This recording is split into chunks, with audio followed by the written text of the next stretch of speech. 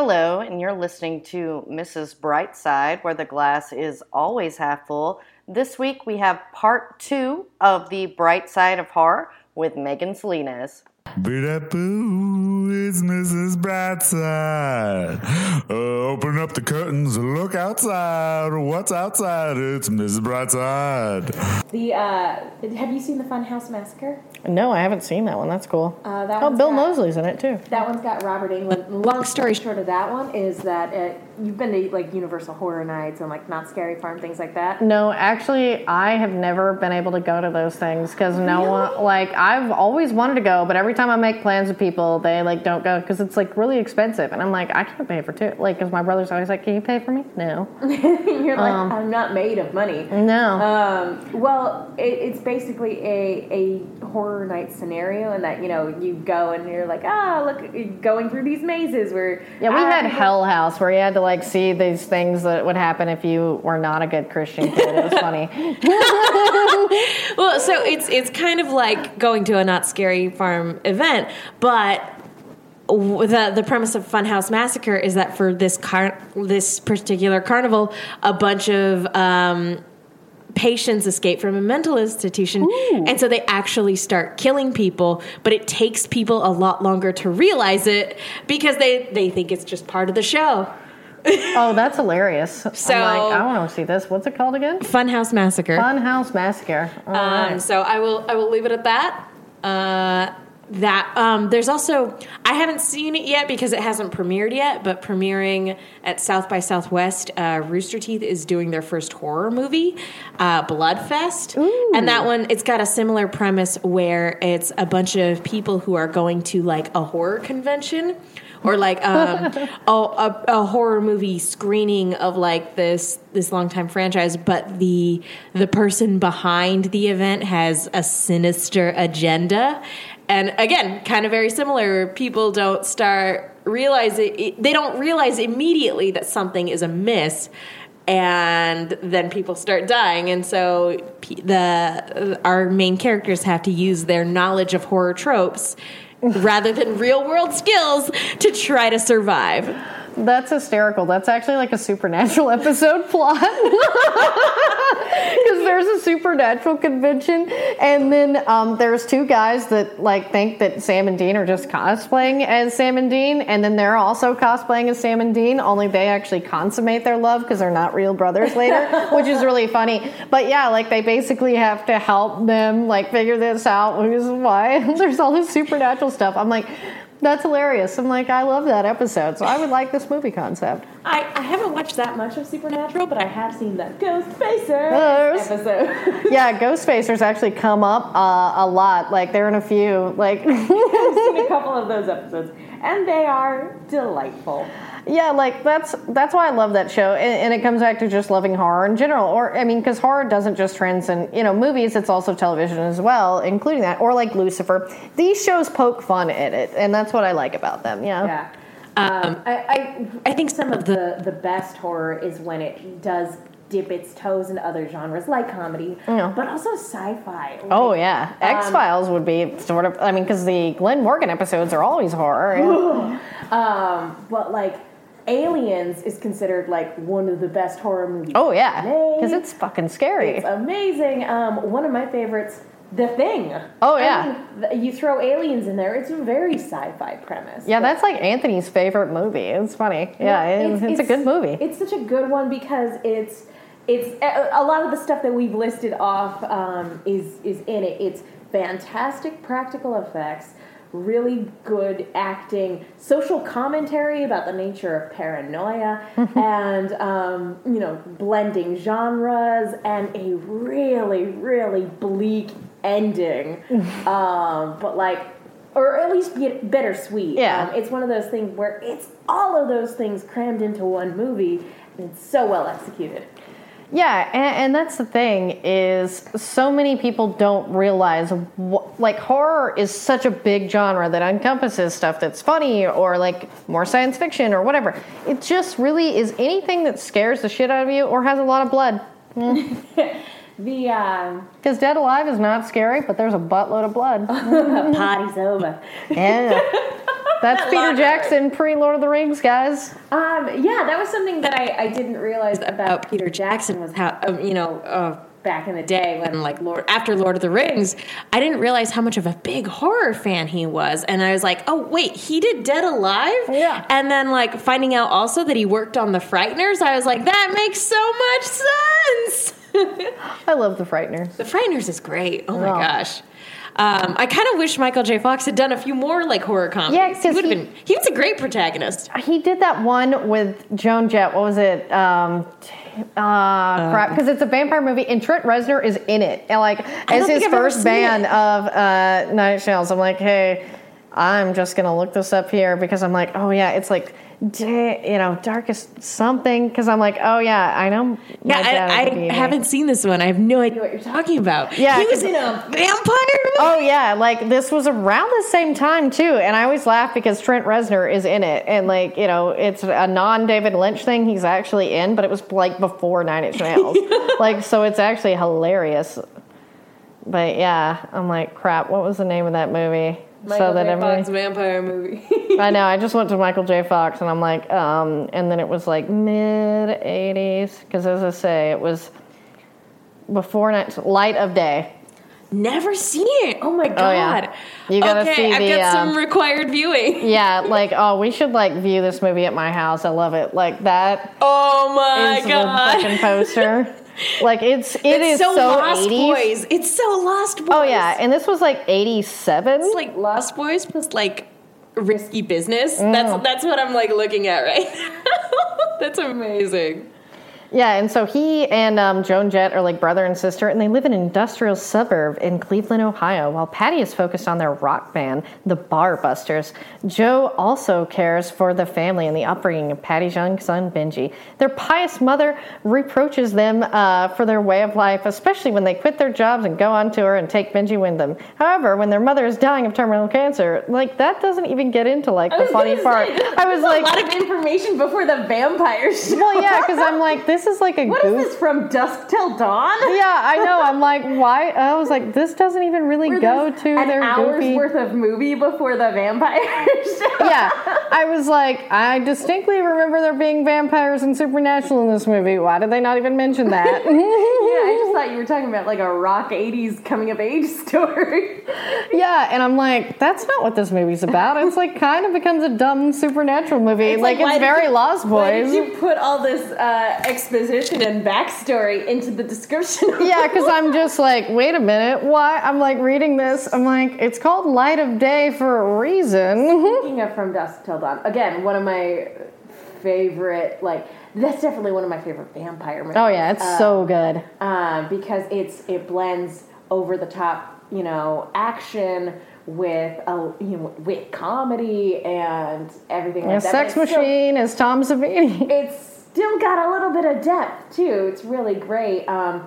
And it was really funny. Just speaking of that movie, I sat down to watch it one night, and my roommate, who, as I mentioned, isn't necessarily a big horror fan, she's like, "What are you watching?" I was like, "From Dusk Till Dawn. It's a vampire movie." And I was like, "You're going to bed, right? I can watch this without it bothering you." And she's like, "Yeah, it's fine. I'm going to bed soon." And she didn't say it out loud, but she thought to herself, I'll stick around until the vampires show up, because, it's a pretty compelling story prior to the vampires about these two robbers. And so she starts watching it with me, and I didn't realize that she was until the vampires show up, until the vampires show up. So by the time the vampires showed up, she was invested, and she's like, well, damn it. Well, yeah, and that's the thing, is sometimes these movies don't even get to that point until later, because I'm okay, I don't even remember this dumb family shit in this movie. I'm I remember Michael J. Fox and Joan Jett and supernatural stuff. A lot of really great horror is a slow burn. Yeah. They don't show their hand too early. They allow the atmosphere and dread to build up, and then they hit you with the whammy right as it's getting to the boiling point. Yeah, and those sometimes are the best movies, but that's why it's okay, this is the start of a franchise, right? You're I'm going to get another one, right? Yeah. Well, and From Dusk Till Dawn now even has a TV series. I'm a big fan of Robert Rodriguez because, you know, he's from Texas and he has a studio there now and shoots most everything there. He's done so much for the Texas Film Commission. But yeah, like that, what he did with Quentin Tarantino was just phenomenal. Yeah. When they work together, they do. I mean, I have Sin City and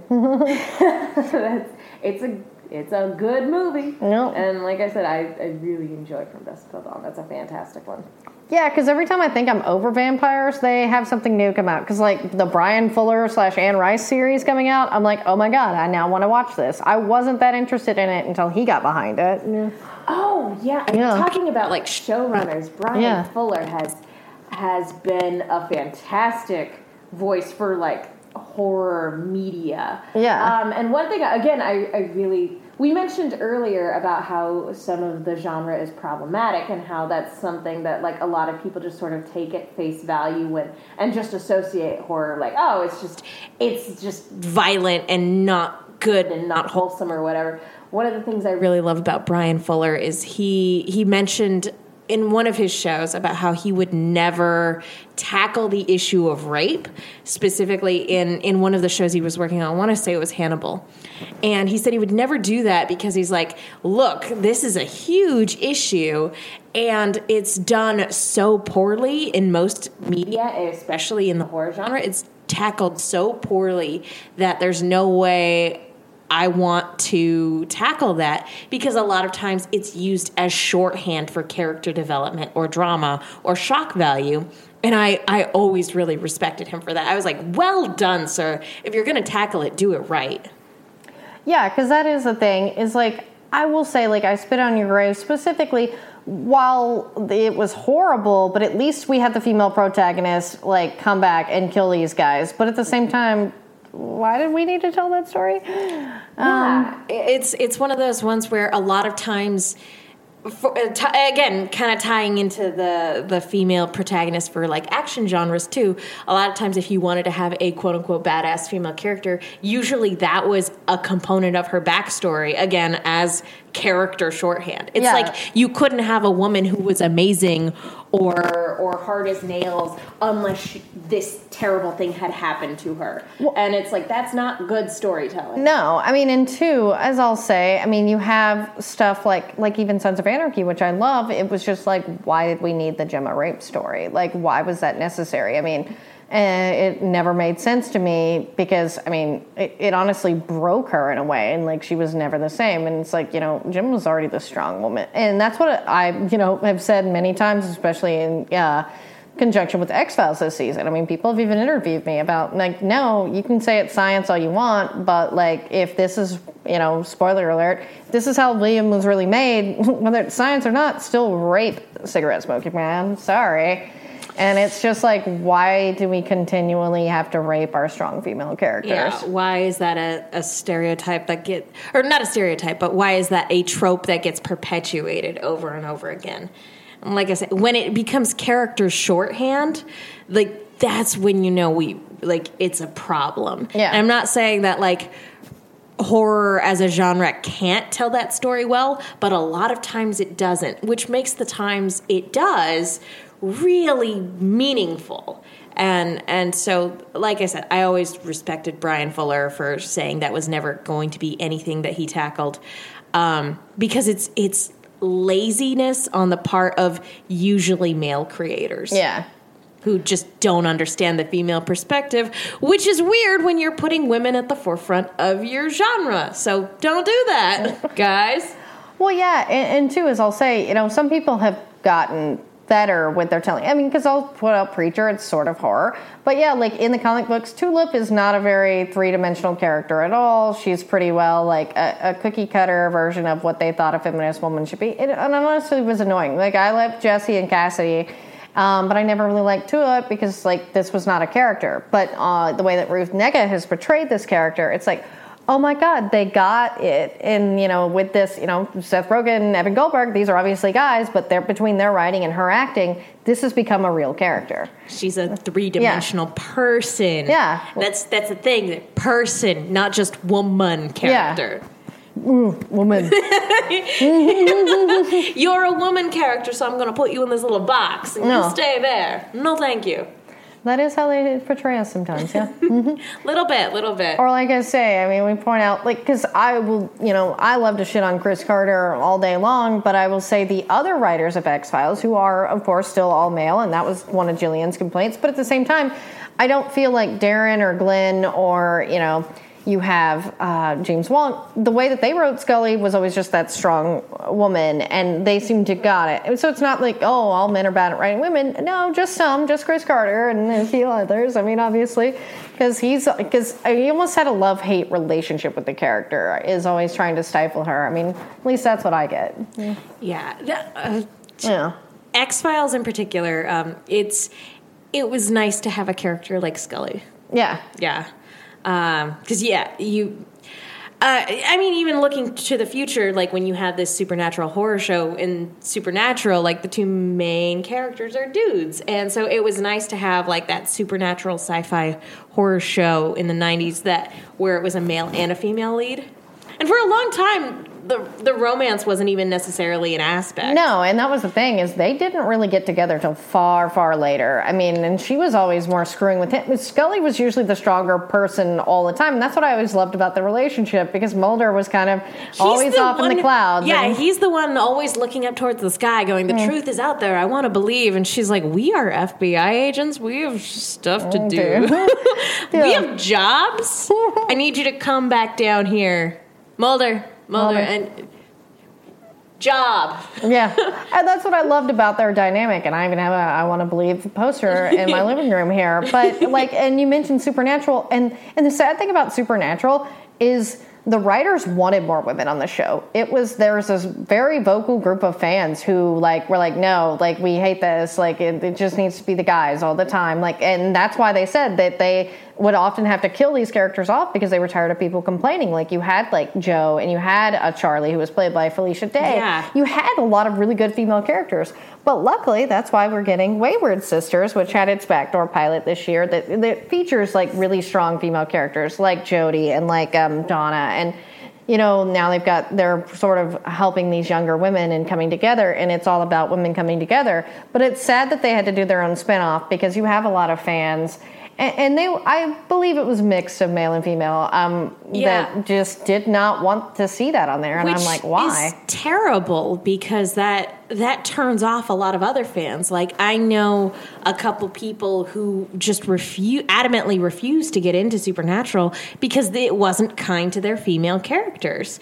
They fridge most of them. And so I know a lot of people who are just like, yeah, no, not for me. Yeah, and that's the sad part, is that was not even the writer's intention or the show's, because especially with like Charlie, she was a lesbian, and that was great to see. And what I love is like the one where Dean is having to voice in her ear because like he's like, can you flirt with him, like try and get something? She goes, he's not really my type. She goes, you can pretend just now. She goes, I mean, he's not a woman. And he goes, oh. And he goes, okay, well, I'll help you out. Like, and it's funny, him having to whisper in her ear, like, what a guy with one of his hands. And that's what I love, is their friendship was so cute. And it's like, seriously, people had a problem with this. It's like, they're never going to hook up. And I never understood. It's like, the only way to see Dean naked is for him to be with a woman, because he's not, as much as we all want him and Castiel to be together, that isn't going to happen, okay? So it's like, why do y'all not want women on the show? I want him naked. I love that your argument for more female characters is like, I need more female characters in this show so that I can objectify the male protag. Yes, exactly. I thought that was the reason to watch Supernatural. It's like, I'm all for the strong women. Let's just get Dean naked, okay? I am a simple woman with simple needs. Yeah. Because I say, guys, as much as we want him and Castiel to consummate their love, it's never going to happen. They've said it. It's never going to happen. So I do have to ask, what is... We talked about it a little bit earlier, but what is your favorite scary movie? Oh, yeah. So I actually have a lot. It's hard for me to pinpoint, just one. I do love the whole changes year to year. Yeah, I love the whole Evil Dead franchise. Just, it's fun, and I love Bruce. And then, of course, I really love Jason Lives, because it's sort of what spawned Scream, and I like Scream 2, and Texas Chainsaw Massacre, the original, will always hold a special place in my heart because I just think it's such a beautiful movie. And a lot of people miss the social commentary in it because it actually had a lot to do with the Vietnam War when it came out. And it's just, like, honestly one of the most beautiful films I've ever seen. I know that seems weird, but, like, it's just every aspect of it is really cool and always, you know, and then John Larroquette, like... when you know the history behind it and the intention behind the shots and everything like that. Yeah, and that's just sort of the thing. So I'd probably pick those couple. And then I got to go with a little bit of Nightmare on Elm Street, too. Like, I'm all about the slasher movies, I will say, but yeah. Oh, gosh. Yeah, no, all those are good picks. It's funny. Yeah, I'm with you. Like, my favorites sort of change from year to year. I am so grateful for Get Out because, like, in the same way that, like, we need to hear women's voices in the genre, like, we also need diversity. And Get Out is just such a wonderful breath of fresh air when it comes to all of that. So I'm so grateful for it. But, like, also... I think I always come back to the original Scream a lot. Like, I love the whole franchise, but that's one of the ones I always come back to. Nightmare on Elm Street 3. Yeah, Dream Warriors is definitely the best of that franchise. Like, I know a lot of people say that the number 1 is the best, but I'm like, come on, guys. Number 3 is the best of both worlds. It's Freddy at both his scariest and his funniest. Yeah. And it's definitely the coolest of the movies, and it utilizes dreams to their full potential. And they fight back. That's why they're Dream Warriors. That's what I like about that. They fight back, but that doesn't necessarily mean you win either. And it has some of the best death scenes in it. It's just all together. You wouldn't think that all the pieces come together in the way that we described it in terms of being comedic and stupid and silly, but also genuinely terrifying, and it creates new rules, but they're rules that work within the confines of the universe, and they bring Nancy back. Yeah. Well, and two, like, Kincaid lives through the movie, which Black Dude normally died first, and that was one of the more groundbreaking things, because that's actually what Chauncey talked about. She met him at the screening on Tuesday this week for the 30th anniversary of this movie that came out this year, the year I was born. So put those two and two together. But I wasn't born till October. But yeah, talking about something I hate and not. In a lot of horror movie franchises, especially like the 80s ones, was I really hated when you brought characters back who had survived the previous movie and you kill them off in the first act. Yeah, that's what happens movie. It happens a lot. It happens in Friday the 13th. It happens in, The Grudge. Yeah. It happens in a lot of these movies, and it always drove me crazy. Nightmare on Elm Street 3 did not do that. No. They brought Nancy back in a meaningful way, and yeah, they killed her at the end, but it was a meaningful death, and she went down swinging. Yeah, and that's what I love. And then, too, I mean, they kind of continue that in The Dream Master with Kincaid and everything. Spoiler alert if you haven't seen the movie from 88. But, yeah, like... It's a movie that's almost 30 years old. Exactly. And then the thing is Heather Langenkamp reprises her role as herself in A New Nightmare, which is like a very meta Freddy movie. It's so good. And that was the thing, is we really hadn't seen the last of Nancy. And I love Freddy's dad, too, because I love that Alice Cooper is his dad. I like that. Even though it made no sense based on the previous backstory we had. But yeah, it's one of those ones where it's like, it's weird, but at the same time, I'm also intrigued by the notion of evil dads and the notion of Freddy having a kid. It's just sad that the franchise never actually explored that in any meaningful way. But I was intrigued. I was like, oh, Freddy has a daughter. Yeah. Like, that's some interesting character dynamic you could work with, especially, given his history, but absolutely nothing with it. Absolutely nothing with it outside of that one movie. And so it's like, oh, okay, cool. Well, yeah, I mean, whatever. We could pick this up somewhere, right? Yeah, Freddy's kid. Dun-dun-dun. I mean, Chucky has like a wife and kid. And I love that. Like, I love that Chucky eventually got domesticated. Yeah. Like, that to me is pretty hysterical. Talking about like evolution of franchises. when it comes to horror is always something that intrigues me as well, because I feel like with a lot of times you either get franchise fatigue, where it's literally just rehashing the same thing over and over and over again to the point where it has no meaning anymore. Alien. I'm looking exactly in your direction.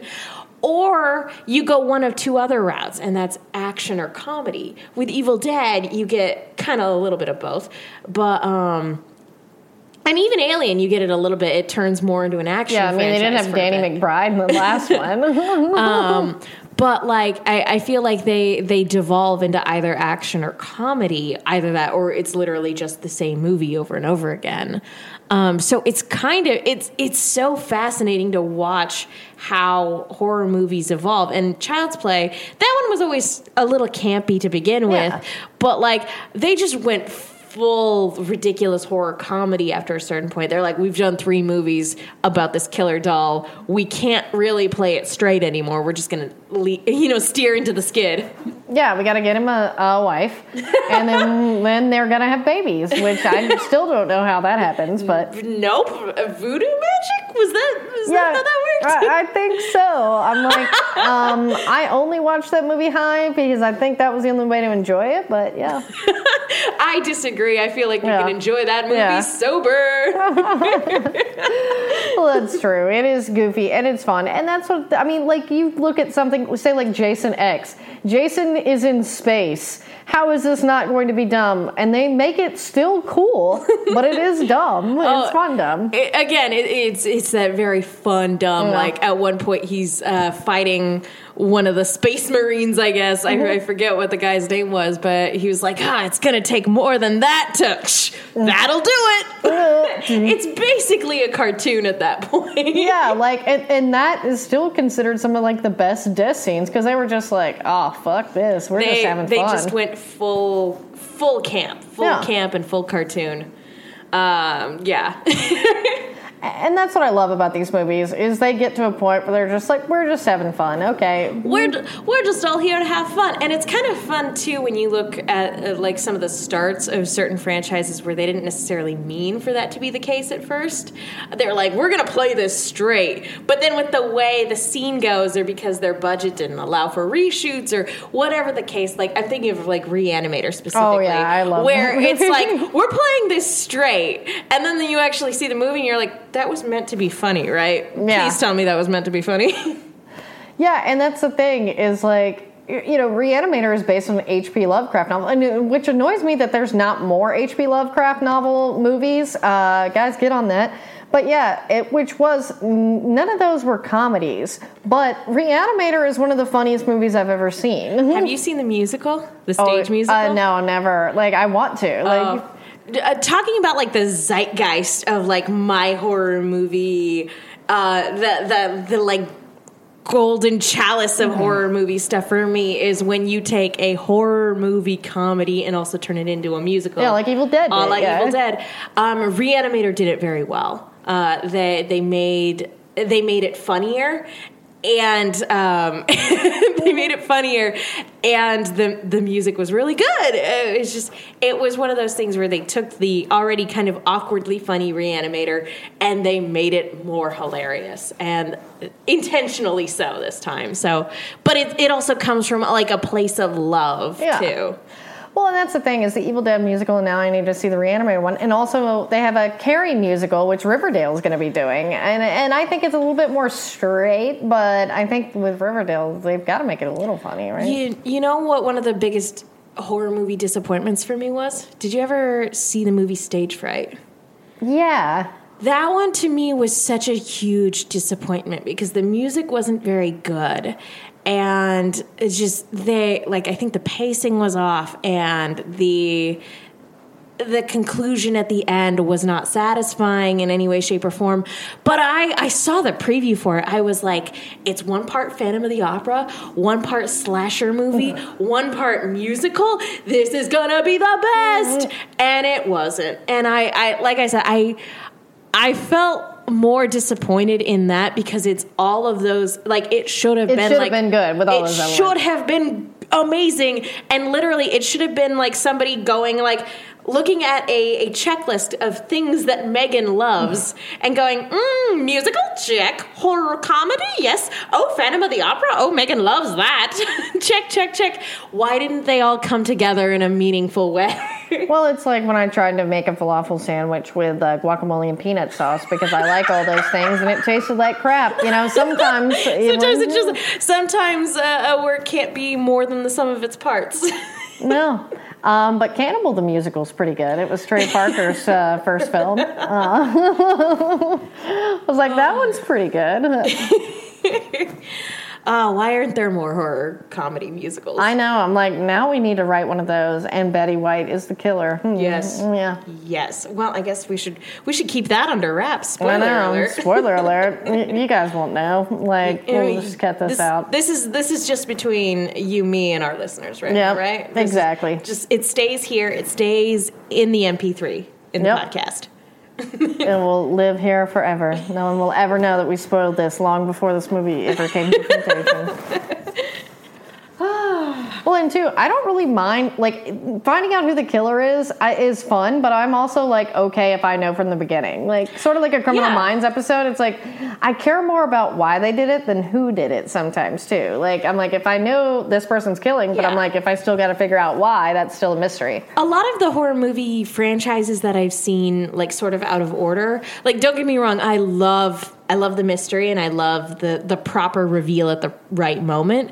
But before I was really into horror, when I was still kind of dipping my toe into it, I would watch bits of franchises out of order, like just when they would be on TV.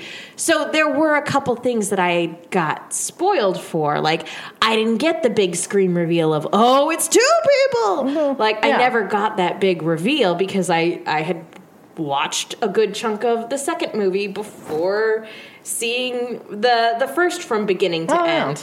So it's just one of those things where it's like, but like as you pointed out, it doesn't detract from how good the movie actually is. Like, you can sit down and watch Scream knowing it's the two guys, and actually that enhances your enjoyment of it because you're picking up on all the little stuff things, and seeing how the movie is intentionally misdirecting you by looking at because you watch it for the first time and you're thinking to yourself, it's either the boyfriend or this movie's really trying to make me think it's the boyfriend.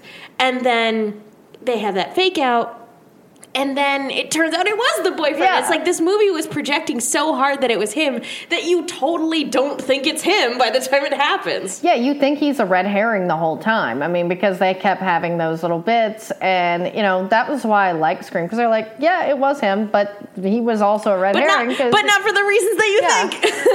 Exactly. And then, like in Scream 3, I pretty well guessed it was Scott Foley right out of the bank. But I didn't guess why. Like, I was like, oh, well, we didn't know her mom was a slut, so like, that was a joke. That was an interesting thing too about those movies was always how you know. Talking about like the slut shaming aspect of it. Yeah, because that starts in the first one, and that was sort of the thing. It's like, yep, that's why I use that word because I use it throughout the movie. Like, and then that's sort of like what tortures Sydney is like her mother's bad choices, and I feel like there's some decent commentary too about slut shaming in that regard, and you know the reason her mom's life went downhill was because of this unfair standard towards women, and particularly women in Hollywood, and you know. We could go into a deep dive of why Scream 3 is either good or bad, but I like that bit of relevant commentary in what's otherwise, you know, a pretty fun meta movie. Yeah. Yeah, again, horror just occasionally throws up the mirror and goes, "Hey, society, take a look at yourself. Isn't that bad? Okay, I'm putting the mirror down now. We're going back to the gore and the fun."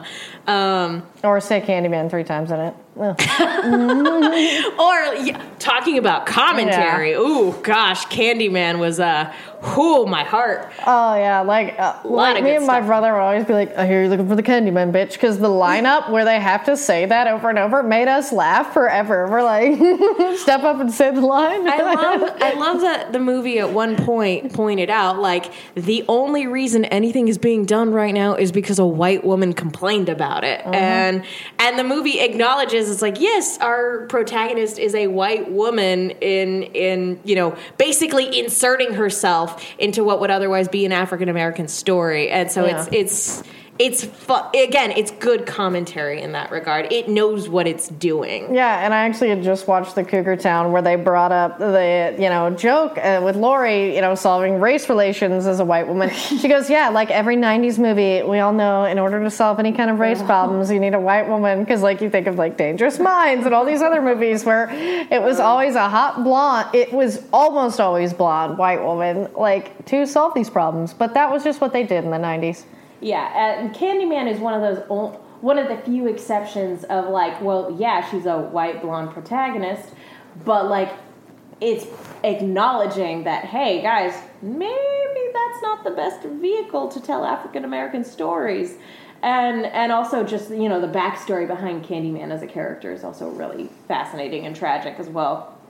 Yeah. Oh, what? Tell us all about the backstory, because the character. Yeah. Oh, you don't remember what it was in the movie? Oh, God, no. I'm literally thinking about all these points, and I'm like, what was the talking about urban legends? Yeah, because I was like, ooh, is this a real thing that I don't know? Would kind of change form. Yeah. Based on whatever story. So it was kind of interesting because it's debatable whether or not Candyman is just whatever people say he is, or he was actually the ghost of this real life not real life, but in the universe of this real life person. He was an African American during the Civil War who fell in love with a white woman, and they ran away together and they had a baby together. And of course, the world being what it was, group of white a-holes separated them and murdered them, and that's how Candyman died, and so it's one of the reasons why he happens to target Helen, is because there's this connection to the woman he fell in love with, and everything like that. And there's this shot where right before, Candyman is holding onto her and this other woman's baby, and they're standing right on this pyre that's about to go up so that all three of them die in the fire. And I was so sad, in this image, because it's I can't tell if this is an otherworldly entity that's just doing this to perpetuate the story so it can continue its own existence, or if this is actually the ghost of this guy who just wants to be reunited with his family that was taken away from him.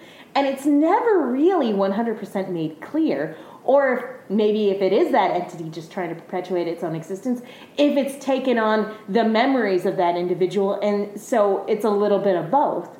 I don't know, but it made me feel things.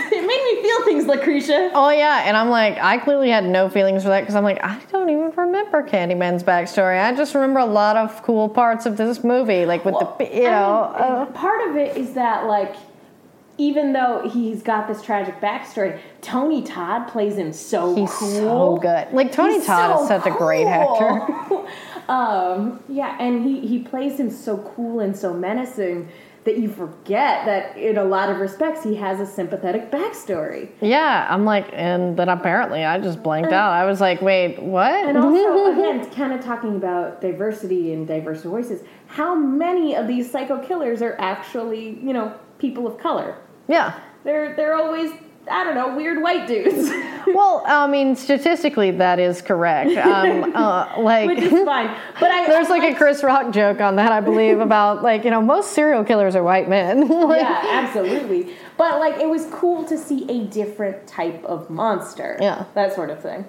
Yeah, and too, to play by such an iconic actor who then later, loved the genre so much he kept coming back for more, with the Hatchet franchise or being Final a part Destination. of it. Yeah, exactly. I love Final Destination. That was actually written and directed by Glenn Morgan from the X-Files. Yeah. Well, it was originally an X-Files script. Yeah. They the FBI agents in the movie, in the first movie anyway, were originally supposed to be Mulder and Scully. And Final Destination, that's a fun one. The first one, I feel like, has a lot more merit to it than the other entries in the franchise. Yeah, like the second one was okay, but I actually didn't even bother to see the other ones because I'm like, the first one meant something, and then I watched the second one just to see what it was. Yeah, and then I'm like, the first one had a little bit more weight behind it. Yeah. And, like, it wasn't just kind of death for the sake of death, like the later entries sort of became. But I gotta tell you, it definitely watching like 1 and 2 back to back, those movies make you paranoid. Oh yeah, not to name drop, but Kerr Smith lived behind me in Santa Monica for a while, and it took everything in me not to yell at him, "Carter, you dick," because he was such a nice guy. But I just like, I love Sean William Scott, so like that was like my favorite character. Like he'd just be like, "Carter, you dick," all the time. I remember I watched the first and the second one back to back when I was in high school. Prior to the third one coming out, because they were doing like some movie marathon or whatever. And I went to work the following day, and I was afraid to touch anything. Like I worked at the City Parks and Rec department, and so part of my job at the end of the day was unplugging all of the exercise equipment. You were April? Well, I was supposed to unplug all of the exercise equipment, and I was afraid to reach for the electrical cords because I was like, "This is like something weird's gonna spark, and it's gonna light me on fire, or it's gonna electrocute me. And like, am I stepping in a puddle right now? What's happening?"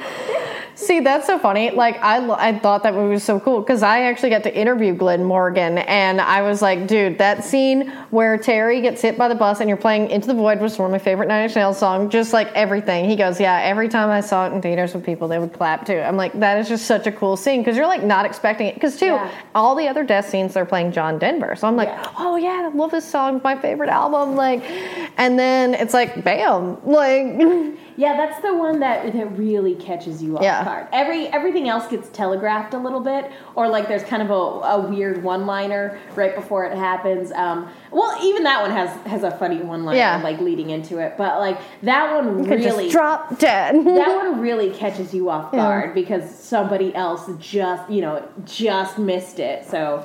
It was really, that one definitely was very off-putting. It was like, whoa! Yeah. Oh, yeah, literally, death in this movie can come for you at literally any moment, and you might not even see it coming.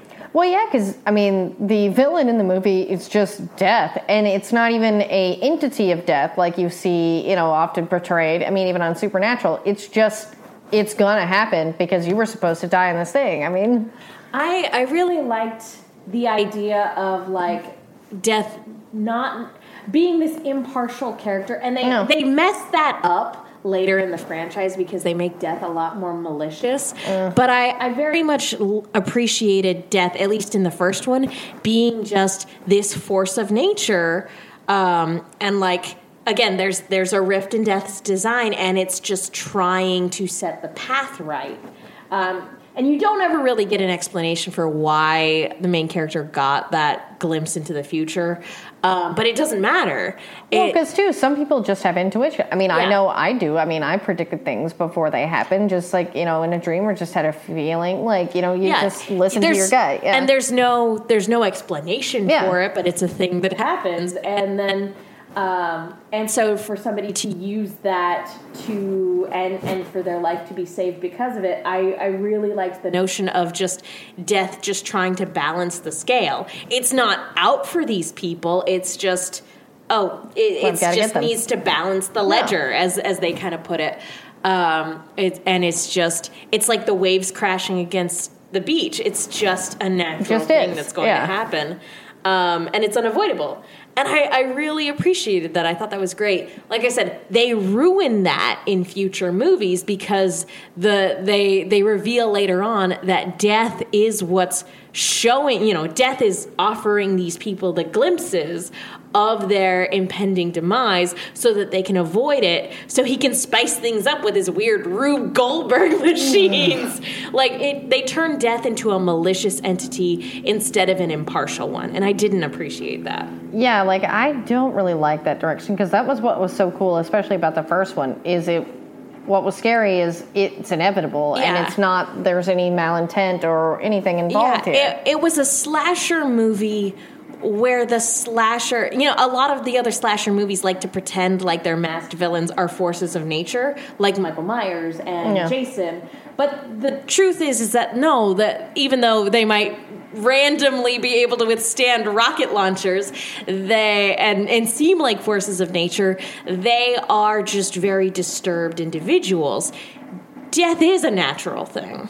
And so that was something that set that, at least that first Final Destination movie apart.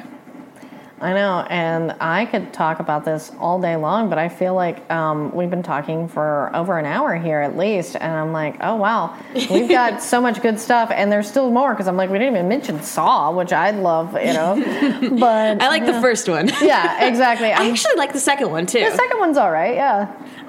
Donnie Wahlberg's in that one, right? Yeah, he's the main character. The first one's a great standalone. The second one, even though it kind of messes with the lore of the first one and like the motives of the bad guy, I think probably the most fascinating parts of Saw 2 is just seeing John sit down with the detective and have these philosophical discussions about what it means to be alive, and those are the most fascinating parts of the movie. Everything else is kind of gravy or kind of icing.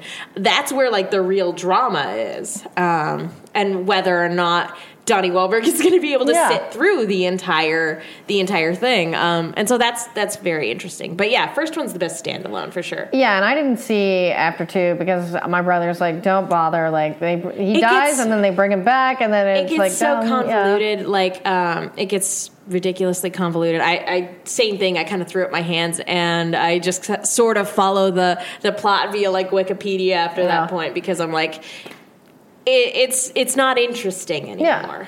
Well, yeah, it's like I like Eli Roth movies like Cabin in the Woods or Cabin Fever. I mean, Cabin in the Woods was Joss Whedon, which was a comedy horror. But yeah, like Cabin Fever and Hostel. But I'm like, I didn't need a Hostel too. But yeah, it's still fun.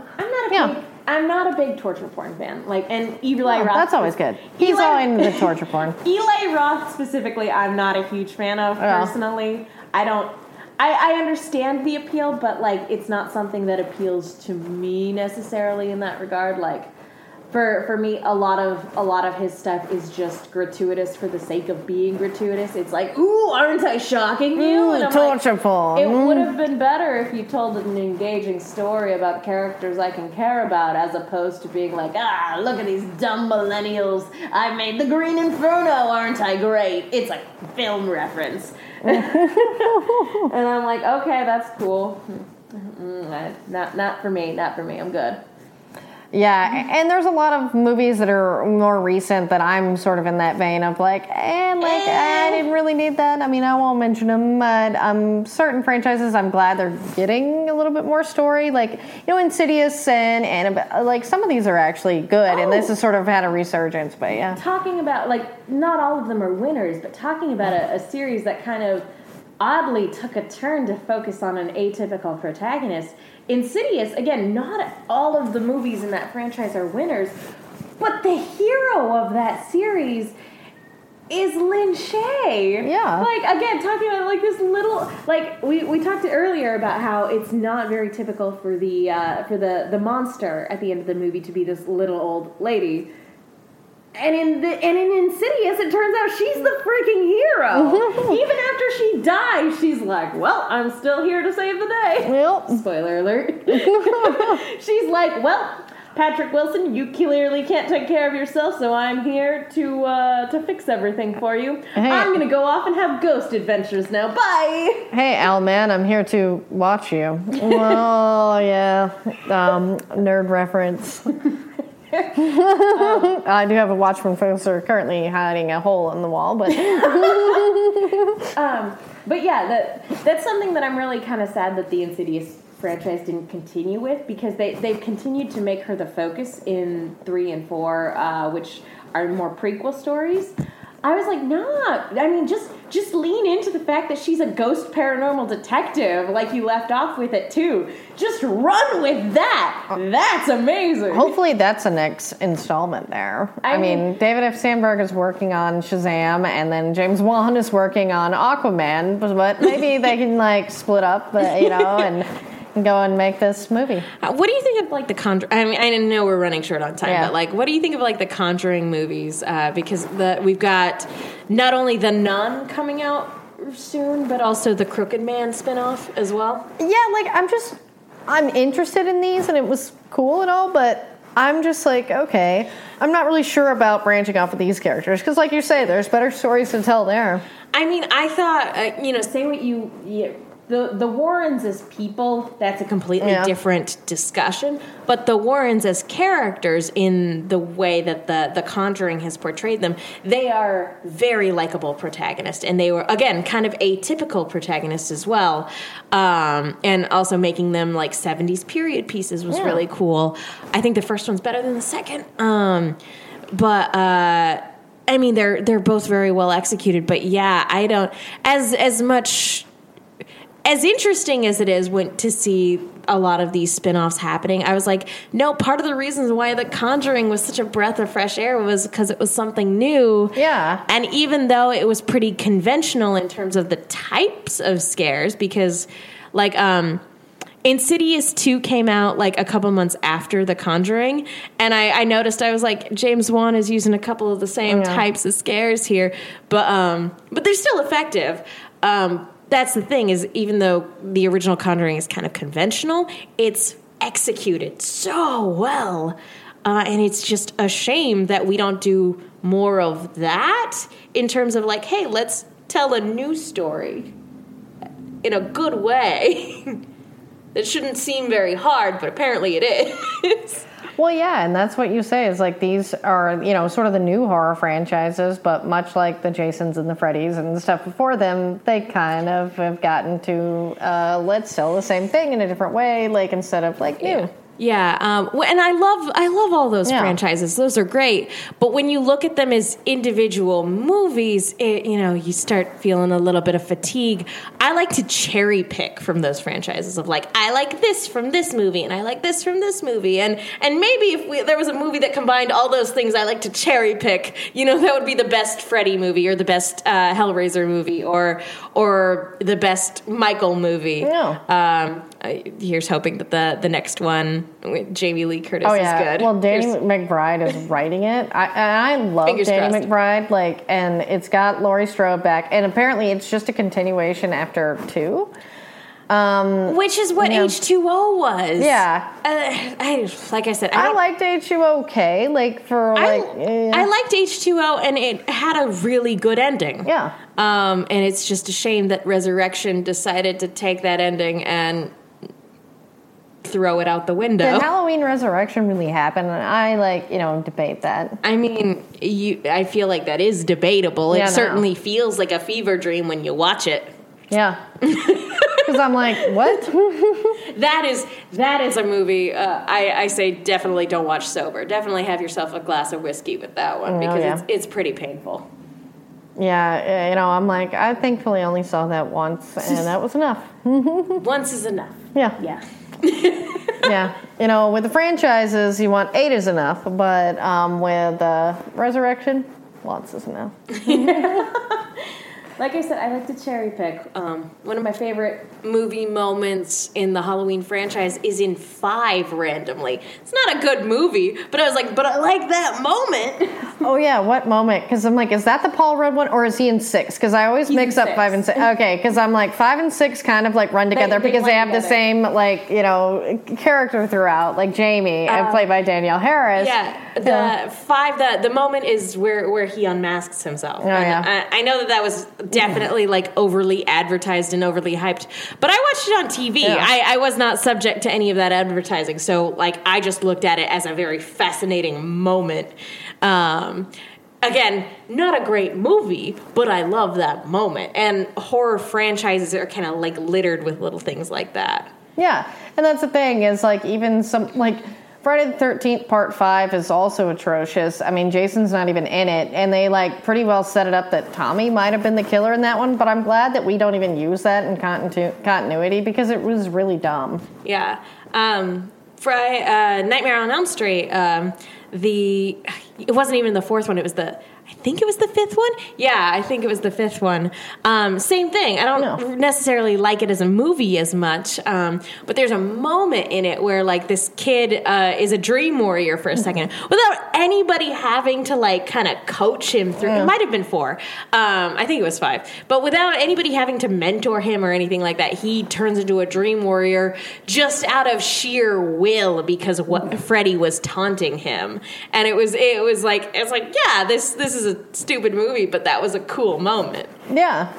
And that's the thing, is these films are all just full of fun little moments. It's not just a bunch of sick-ass gore, which I like there's, too. But there's a bright side to even the worst of the franchise entries. dun-dun-dun. And I think that's where we have to end it. I mean, it came around to being bright side.